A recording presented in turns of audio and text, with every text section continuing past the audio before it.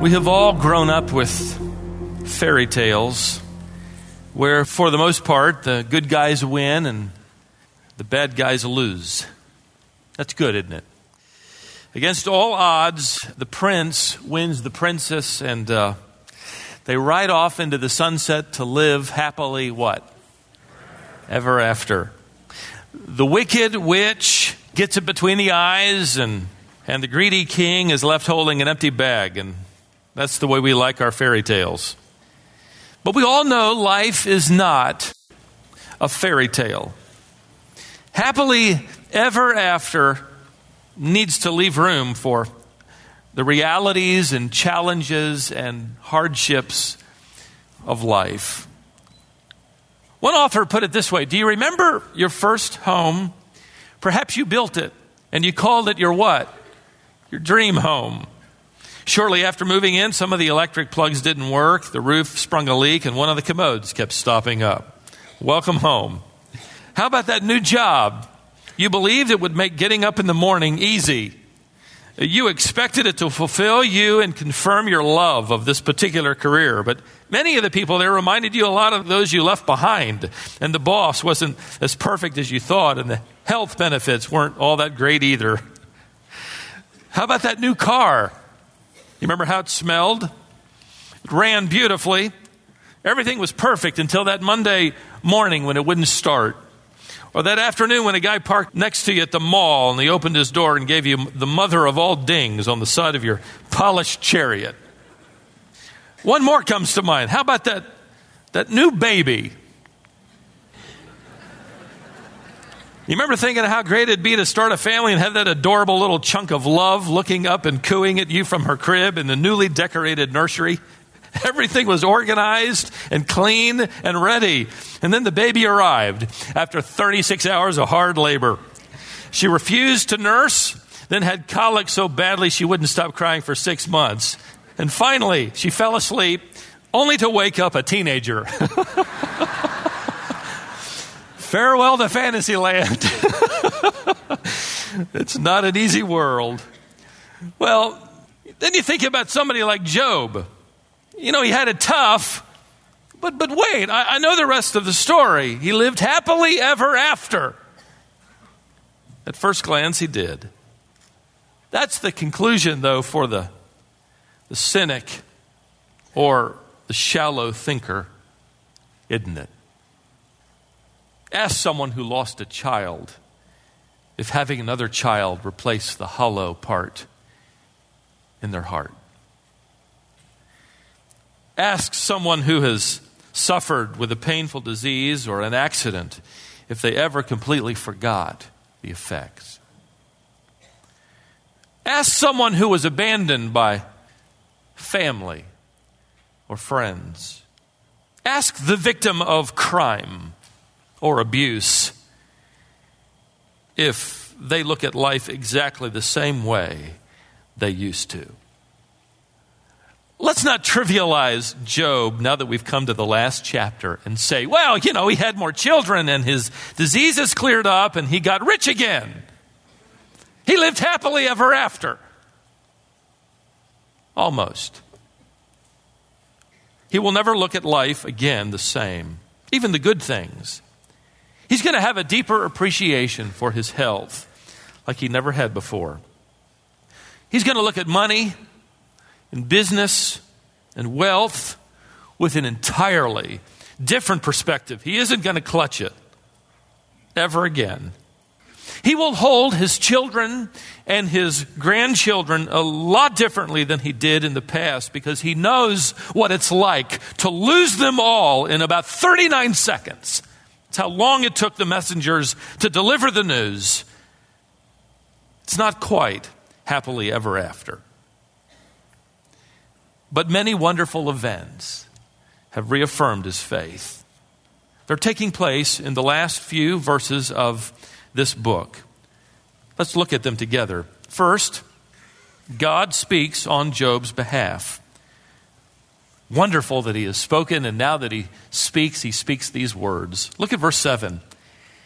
It came about after the Lord had spoken these words to Job that the Lord said to Eliphaz, the Temanite, remember he was the oldest, he was the representative of the others, my wrath is kindled against you and against your two friends, because you have not spoken of me what is right as my servant Job has. Can you imagine this scene? Nobody knows where Elihu went. He seems to have disappeared as quickly as he appeared. But these three friends have spent hours, one condescending, unfeeling, uncaring, super spiritual speech after another, castigating Job as a rebellious, wayward man and a man worthy of this judgment. These are former friends. You talk about kicking a man when he is down. They have added grief to his misery.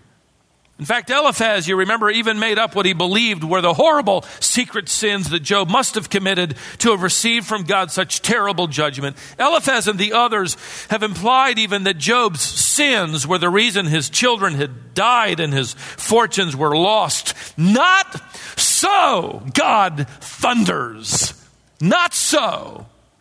Job is my servant. And you, Eliphaz, and you other two, know-it-all, pietistic windbags. Okay, I'm adding that part. You need to come to Job, and you need to have Job, my servant, pray for you. Is that the ultimate vindication or what? What do you think Job's doing here? I mean, what would you be doing if you were Job? Dancing around saying, nah, nah, nah, nah, or something spiritual like that? No, be tempting. But he's already repented of saying more than he should have, and he has suffered so. For those of you who suffer, you know there are more important things than being right. You are actually completely satisfied with having the pleasure and the smile and the commendation of God. He called you his servant. Now, I see Job sitting here with tears trickling down his cheeks. He called me his servant. Next, Job prays on his friend's behalf. This is proof that Job wasn't gloating in the fact that he's praying. Look at verse 10. The Lord restored the fortunes of Job when he prayed for his friends. By the way, don't miss this in our hurry. Job prayed here not for himself, not even for his own restoration, not for his healing. He prayed for these men who had wronged him, which means he had forgiven them. He was praying for God to show them mercy and forgiveness too. How does a person do that? I think it's because he recognized that he had maligned God and God had forgiven him, and now he in turn can forgive those that have maligned him. See, our problem in forgiving others is that we have forgotten how much we have been forgiven by God. A truly repentant sinner is most willing to forgive other sinners. Further on here in verse 10, we read that Job has had the Lord increase all that he had twofold. What exactly does twofold look like? First, God restores Job's family circle and adds to it. Look at verse 11. Then all his brothers and all his sisters and all who had known him before came to him. And they ate bread with him in his house, and they consoled him and comforted him for all the adversities that the Lord had brought on him. This is a surprise to me. I didn't know Job had brothers and sisters. Where have they been? The chips were down. Where were they? Well, we really don't know. It may be that they hung around and helped. However, the Greek translation of the Old Testament, known as the Septuagint, a manuscript old enough, in fact, for our Lord to even quote from, includes a lengthier passage earlier from this book that I mentioned months ago that indicates Job's wife had to go through the humiliation of cutting off her hair and selling it in order to buy food. We have every indication, although we can't be sure, that Job's family had left them out to dry. They just hung him out. Frankly, I believe that along with Job's 3 friends, they were all afraid. We probably would have been too. They were afraid that with this kind of judgment that they believed was against God, that should they help out, they could receive the judgment from God as well. So they kept their distance, which means in order for this family gathering now and all these former friends to take place in verse 11, for this kind of fellowship that's indicated here, there would have been apologies tumbling out from everyone and forgiveness tumbling back. He would have said, "We're sorry. We were wrong. We didn't believe that you were innocent. And we, like everybody else, thought that God was just backing the truck up with his judgment because of evidently secret sin. We should have known better. We knew you walked with God, but, well, forgive us. No. And I never want to see you again." We would have said, they had it coming. Yes. Come on over. My appetite's coming back. I'd love to eat bread with you. We are all forgiven.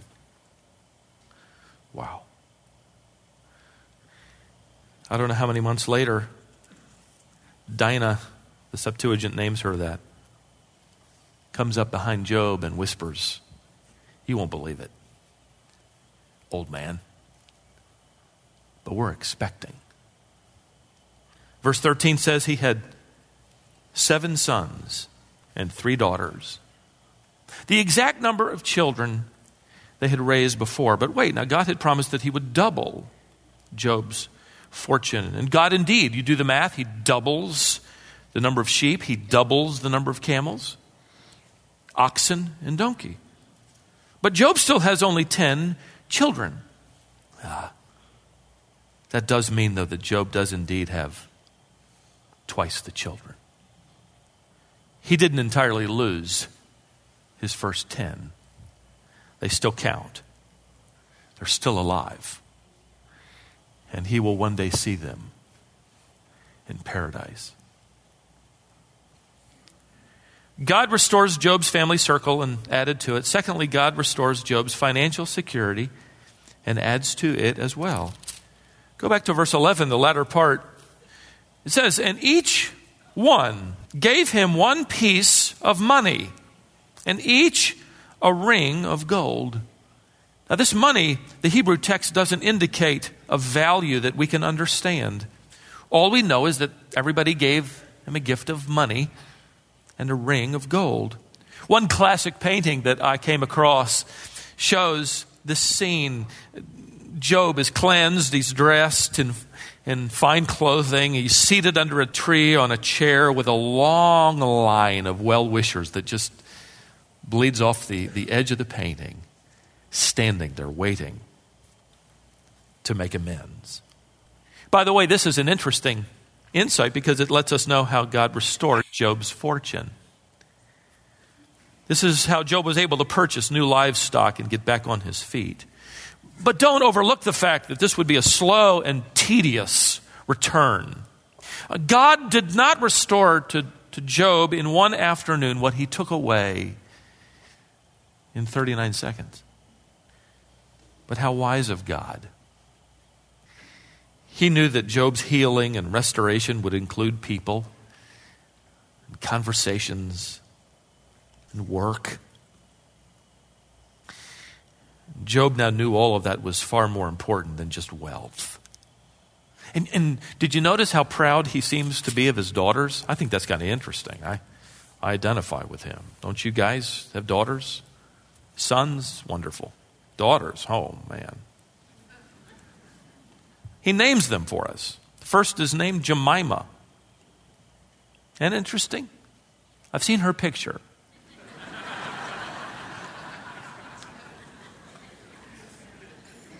It means dove. Keziah means perfume. And the third, I'd read it if I had time, but I just don't have enough time. I think it's Karen Hapuch. It means horn of eye paint. Horn of eye paint. Was she being punished for something? Maybe 8 months of colic? I don't know. No, this phrase actually referred to a bottle of dye used to paint the eyelashes, the eyelids, and the eyebrows to make the eyes more attractive. Interesting. For those dads who are looking for a verse against eyeshadow, the godliest man in the East actually named one of his daughters Eyeshadow. Don't you hate it when that happens? Sorry, guys. Verse 15 tells us that in the land no women were found so fair as Job's daughters. And their father even sweetens the pot by giving them an inheritance among their brothers. After this, Job lived 140 more years and saw his sons and his grandsons and his great-grandsons and his great-great-grandsons. 4 generations of sons. And Job died, an old man, full of years. That's the Hebrew way of saying satisfied with a full life. If anybody qualified to live happily ever after, I think it'd be Job. But even Job will eventually grow ill again. He'll probably stand by more fresh graves along the way. And he will eventually die. Then he learned the real story. That his affliction, as great as it had been, was light and momentary, producing a far greater weight of glory, far beyond comparison. 2 Corinthians 4:17. Now, before we say farewell to Job, let's hear his life echo once more across the span of some 4,000 years. I have 25 sermons in my library preached by Charles Spurgeon on the life of Job. I wanted to see what this renowned pastor and preacher had to say to his congregation in the 1800s on his last sermon. After reading it, I thought really what I ought to do is get him just read it to you. So well done. The book is entitled Suffering and the Sovereignty of God. In this sermon, Spurgeon preached these words. This may seem to be a very trite observation, commonplace, and such as everybody knows. But, beloved, the very thing that everybody knows are those things which we need to hear. Those old things which we did not care about in our prosperity are most valued when we are cast down by the terrible blows of tribulation.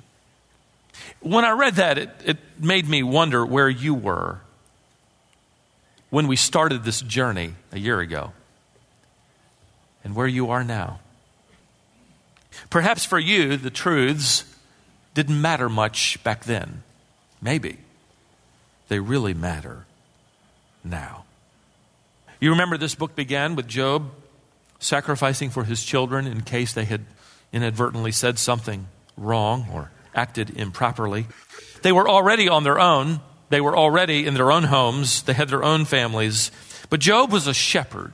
He cared for his family, not just physically, but spiritually. The book began by introducing us to the best representative of mankind on the planet to sort of set us up. There was no question Job was a godly man, which led us to that first observation. God's children are not immune from trials. Maybe a year ago you thought that wasn't true, but now you know it is. Christians are not given some sort of flu shot against hardship. There's no such guarantee. Maybe you said under your breath, yeah, okay, I believe that God's children can suffer great trials, but not godly children. Godly people have been given a free hall pass against hardship. We had no idea that godly people actually invite harassment, even from fallen angels who hate God and God's people. And the accuser soon came against Job. You remember, if he could get Job to walk away from God, if he could get Job to stop worshiping God, there is no greater pleasure to Satan than seeing God robbed of worship, which is his highest aim. So Satan came to God and he accused Job before God, and then Satan came and accused God before Job. And he does the same thing, and maybe he's doing it to you right now, or one of his emissaries. That's why he's called the accuser all the way to the book of Revelation, the accuser of the brethren. It is his mission in life to tell you that God is not worth keeping, and to tell you God isn't worth following. He reminds God that you are sinful, and he repeats to you that God is absent. He whispers in the ear of God that you are unfaithful to him, and he whispers in your ear that God is uninterested in you. Maybe you're hearing messages like that today, and you didn't a year ago. But Job will sing of God's faithfulness in those early days. You remember that great text where Job in chapter 19 said, I know that my Redeemer liveth. No wonder Martin Luther, the great reformer, would write hymn texts of Christ's victory over Satan.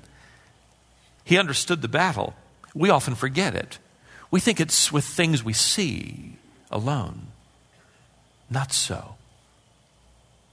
He would say to his congregation hundreds of years ago, and I quote him, let us spite the devil by singing praise to God. How's that for an introduction of a hymn? That's why we'll do it. We'll spite the devil and sing praise to God. And so he composed words specifically to rile Satan while at the same time worshiping God. Listen to these old words with new ears. A mighty fortress is our God, a bulwark never failing. Our helper he amid the flood of mortal ills prevailing. For still our ancient foe doth seek to work us woe. His craft and power are great, and armed with cruel hate on earth is not his equal. And though this world with devils filled should threaten to undo us, we will not fear, for God hath willed his truth to triumph through us. The prince of darkness grim, we tremble not for him. His rage we can endure, for lo, his doom is sure. One little word shall fell him. That word, above all earthly powers, no thanks to them, abideth. The Spirit and the gifts are ours through him who with us sideth. Let goods and kindred go, this mortal life also. The body they may kill. God's truth abideth still. His kingdom is forever. Let's spite the devil and sing praise to God.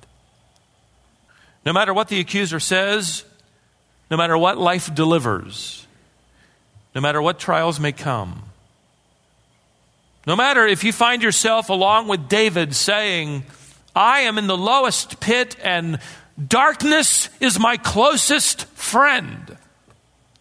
4 truths may mean more to you now than ever before. Let me give them to you quickly. Number 1, whenever you conclude that God isn't present, he is. You remember?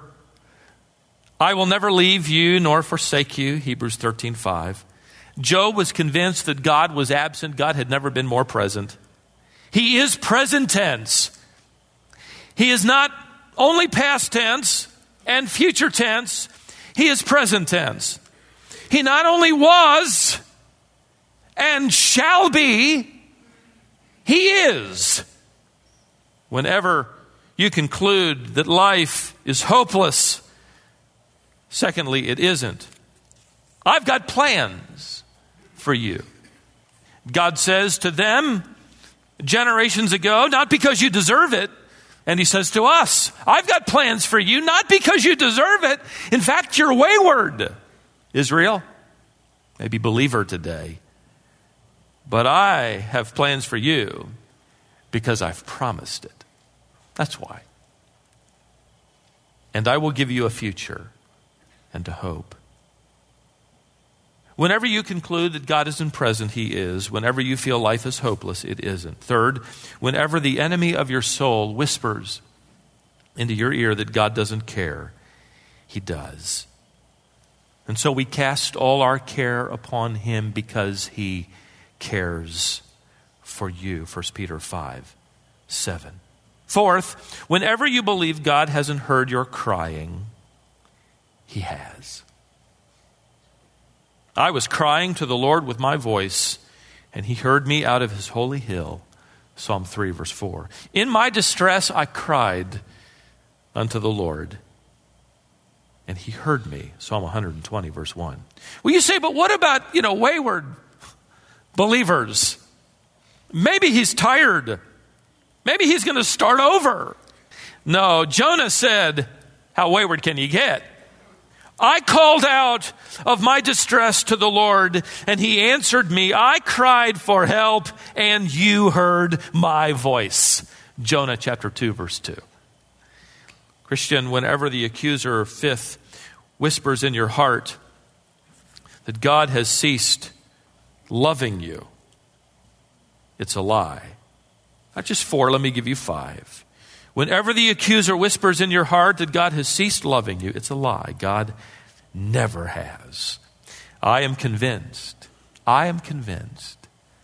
that neither death, nor life, nor angels, nor principalities, nor things present, nor things to come, nor powers, nor height, nor depth, nor any other created thing will be able to separate us from the love of God which is in Christ Jesus our Lord. Romans 8:38. He covers it all. Paul was convinced, not by the beatings he received. He was convinced, not by the stonings he endured. He was convinced, not by the storms and shipwrecks that God could have kept from happening. He was convinced, not from the abandonment of the churches that he had planted and the friends that had deserted him and the believers he had discipled, not by any of that.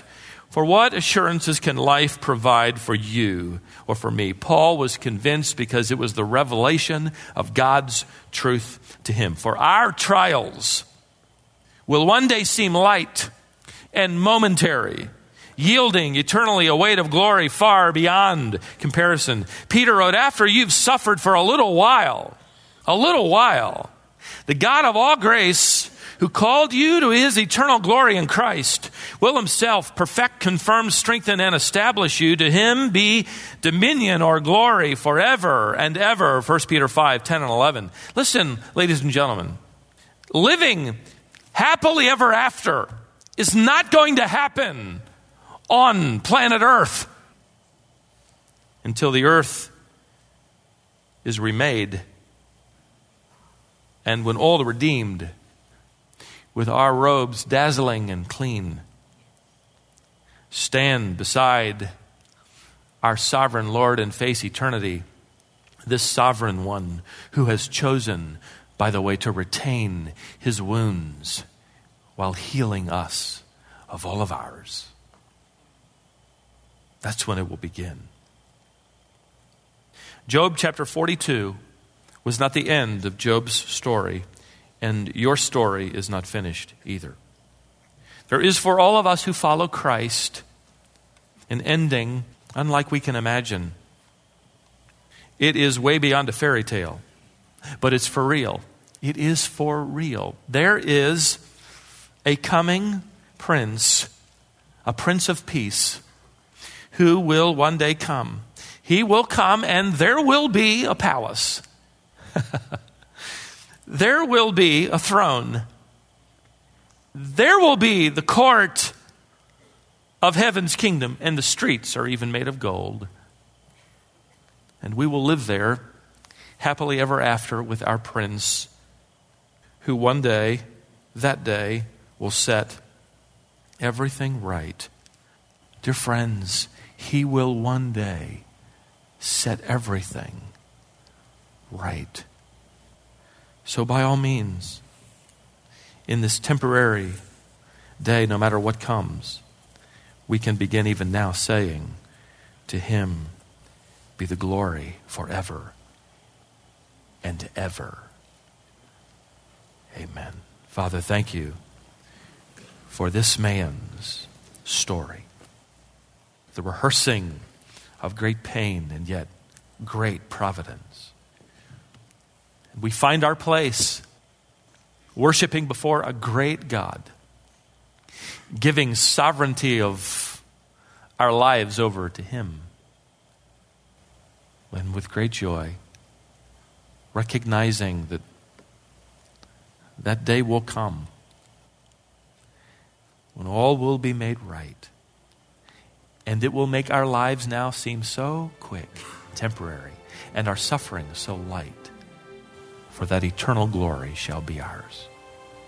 Help us, Father, by your grace to be faithful and cheerful, loving you and one another in Jesus' name. Amen.